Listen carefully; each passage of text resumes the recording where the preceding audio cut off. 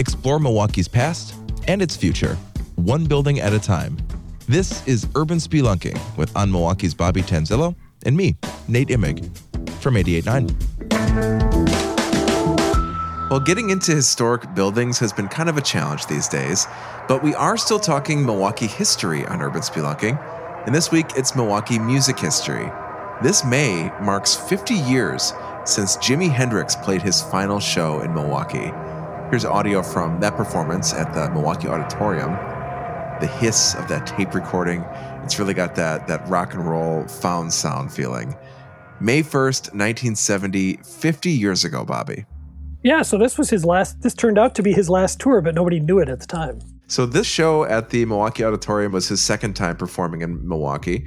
What was the first time like? The first time he came in 1968 with the original Jimi Hendrix Experience, and they played at a place downtown called The Scene, which was on 2nd Street in the old Antlers Hotel. It was the ballroom of the Antlers Hotel that had been converted into a nightclub by Frank Balistreri. And he had his daughter running the place and booking the place, and they had big names there. Miles Davis played there. All kinds of people played there, and it was more of a nightclub vibe, even though it was in a ballroom. And Hendrix came with his band, and they were still pretty hot. The second album, Axis Bold as Love, had just come out a couple months before. They came here, they played 2 shows a night for 2 nights. So they played 4 shows. These shows really affected young people, teenagers, early 20s, people who were into music, and it really just sort of inspired them to go off and make music themselves. They were really sort of life-changing events for a lot of people. Right, because at this time he was really becoming very famous and people were listening to his music all around the world, and obviously his life was cut short as well. So by all accounts, you'd expect his career to keep rising at this point. Well, yeah, and you just think about now, I mean, at least to me, it seems like you think of somebody as iconic as this and somebody who changed the way we think not only about music, but about the instrument that he played. Like, I mean, there was the guitar before Hendrix, and then there was the guitar after Hendrix, right? To think that all of that happened, like everything we think about in his career, about how he had the earlier period when he was playing sort of 3 or 4 minute, sort of more traditional pop song structures, like Fire, Foxy Lady, Hey Joe. And then later on, he's moving into more sort of jam, longer performances, heavily rooted in the blues, that kind of thing.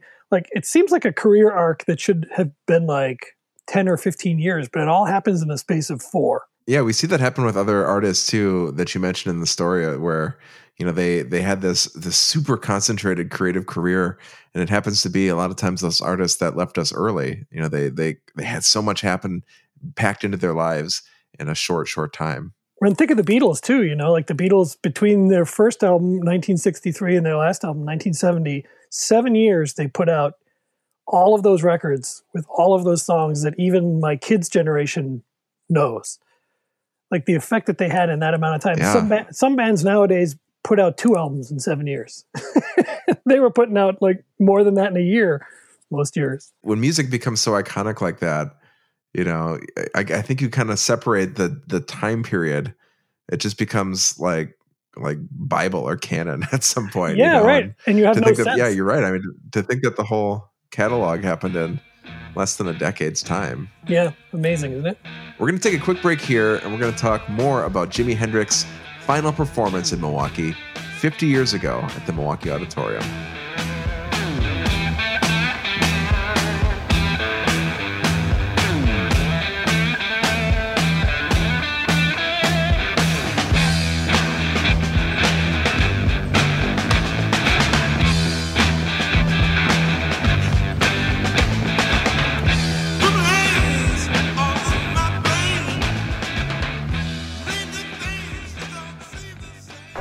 Nonprofit Radio Milwaukee is brought to you by you.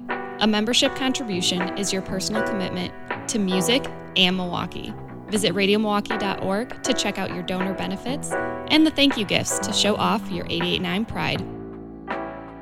And welcome back to Urban Spelunking. We're talking about an iconic Milwaukee performance 50 years ago at the Milwaukee Auditorium with Jimi Hendrix. The show at the Milwaukee Auditorium was, I think probably the coolest part about the whole story, Bobby, is you were able to get all these firsthand accounts of people who were there, and then you were able to find recordings and pictures, and you really pieced together this narrative of Jimi Hendrix performing in his prime here in Milwaukee 50 years ago. I loved all the newspaper clippings, the reviews of the concerts that you found, and the set list even. You can find the exact set list from his Milwaukee show 50 years ago. That's what I love about this stuff. I feel like for years I've heard about all these sort of legendary shows in Milwaukee, and the details have been sort of vague on them. Like, oh yeah, I think Hendrix came. Oh, I think John Coltrane came. Oh, I think, whatever. It all just seems shrouded in like this sort of mystery. And at some point I think I thought, it doesn't have to be. I mean, there's, you can access old newspapers. There's all this information is out there if you just go looking for it. Like it felt sort of like the Dark Ages trying to put these shows into the reality of what they were. But it turns out really not to be that hard if you just start digging. And it's interesting how you could put, like, especially this show, how you can take this show, this like one day moment in his life, and sort of put it into the arc of the rest of his life. He had just been coming off, he had taken a break from the Jimi Hendrix Experience and put together this other group called the Band of Gypsys. And just before the show here, the Band of Gypsys record came out. But by then he was already sort of done with that. And he put together a new version of the Experience. And this was the third date in the tour here. And it would be a tour that was a big deal, because not only was it his last tour ever, it also had later on the Isle of Wight performance, which was sort of a big moment in his career. And so it's interesting that, Milwaukee there was this show, but it's part of this whole bigger experience. And it's interesting the way it fits in. We were, people in Milwaukee had a chance to see him just like people all over the world did that year. Yeah, I mean, we were number 3 on the tour, and I think we see that sometimes where these artists are maybe kind of working out a new show, or they hit Milwaukee on the way to other venues around the country.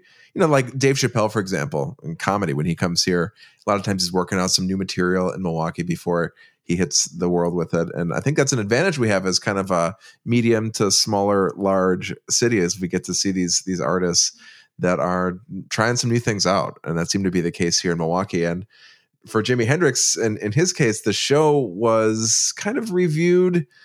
Some loved it, some hated it. You got some mixed reviews from the media at the time, which not only tells you about kind of Milwaukee and its place in the touring music world, but also about the Milwaukee media at the time, because perhaps some of the reviewers weren't the most familiar with rock and roll music. Yeah, I wasn't surprised that the Sentinel and the Journal reviews were negative, because the big paper, and this is not unique to Milwaukee or to those papers, but the big newspapers at the time really often didn't have somebody familiar with rock and roll, interested in rock and roll. These are people who went into the show with a preconceived notion of what they were going to see, and everything basically just kind of played into that. One of the reviewer in the Sentinel, in this case, even questioned whether or not you could really call this music. I mean, that was and then the one in the Journal was argued it was bad because Hendrix was playing white music and playing black music and couldn't decide which one he wanted to do.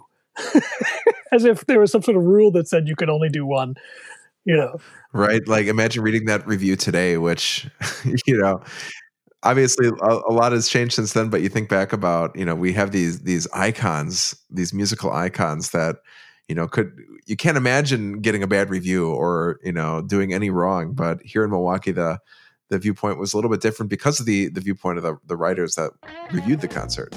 Part of what made Hendrix so interesting and engaging and enduring, I think, is the fact that he did bridge quote unquote white music and quote unquote black music in a way that sort of appealed to everybody, and here he was being taken to task for doing what it was that he actually did best.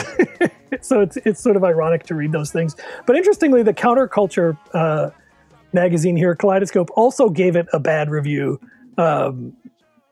Also didn't like the show. The only positive review it got was in an African-American newspaper called The Star, the Milwaukee Star. Which almost seems to be like the voice of reason here. I feel like all the other reviewers kind of called it out, and the argument was kind of flimsy. But I thought it was funny though that they actually even called out the Journal reporter for what I just pointed out. Like for saying like that. It's absurd to say that you have to pick one or the other, and you can't do both. And so even at the time, there were people who, and again, so this is a person who knew what he was going to see and understood what it was he was witnessing and could write about it with that kind of knowledge, whereas the people from the bigger newspapers didn't really they were not familiar with him. They did, the Sentinel reviewer referred to him as Jim Hendrix. Yeah, remember Jim Hendrix? Yeah. So I mean, they just didn't even have the most basic foundational kind of knowledge of what they were looking at to be able to review it in any kind of coherent or fair way. And meanwhile, this review from the Milwaukee Star, which, as you mentioned, was kind of the black newspaper at the time. Yeah. The reviewer, is this the guy, Dave Novick? Yeah. Yep. Yeah, he says, quote, "Labels are a drag. It's always easier to categorize people, objects, lifestyles, and types of music than it is to try to understand them. Jimi Hendrix is a case in point." Exactly. I just think that's so brilliantly said. And if you read that today, that sounds like, the voice of reason here. And what I love about it is it's a review of the show, but it's also a review of the show. Do you know what I mean? Like he's referring to the show, but he's also referring to the Journal review of the show, which I think is interesting.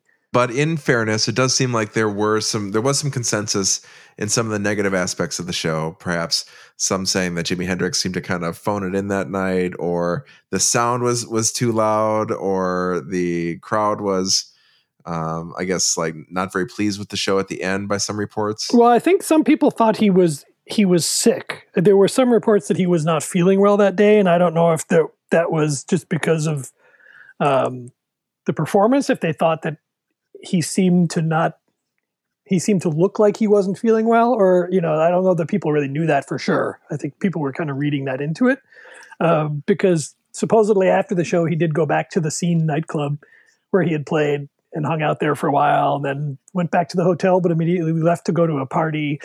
So he couldn't have been feeling all that bad, I'm guessing. I was going to say, yeah.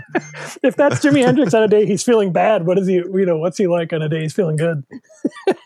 But so cool that you got to track down these firsthand accounts of the show and just all these pictures to see an artist like Jimi Hendrix in a Milwaukee location that you can still recognize. I mean, it definitely still looks like the present day Miller High Life Theater. And then, seeing the ticket prices here of $4 and $4.50, and the big VIP ticket here for $5.50. I know, and some people complained about how expensive it was. I bet, yeah.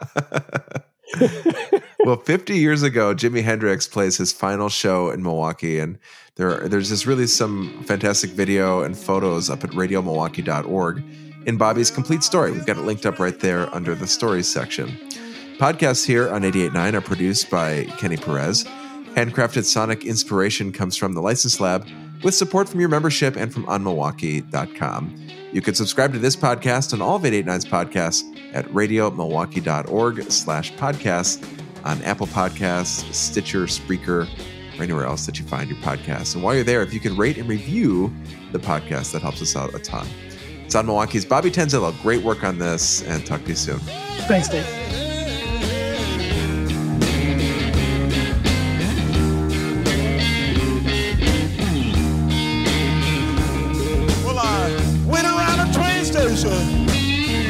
Waiting for that train.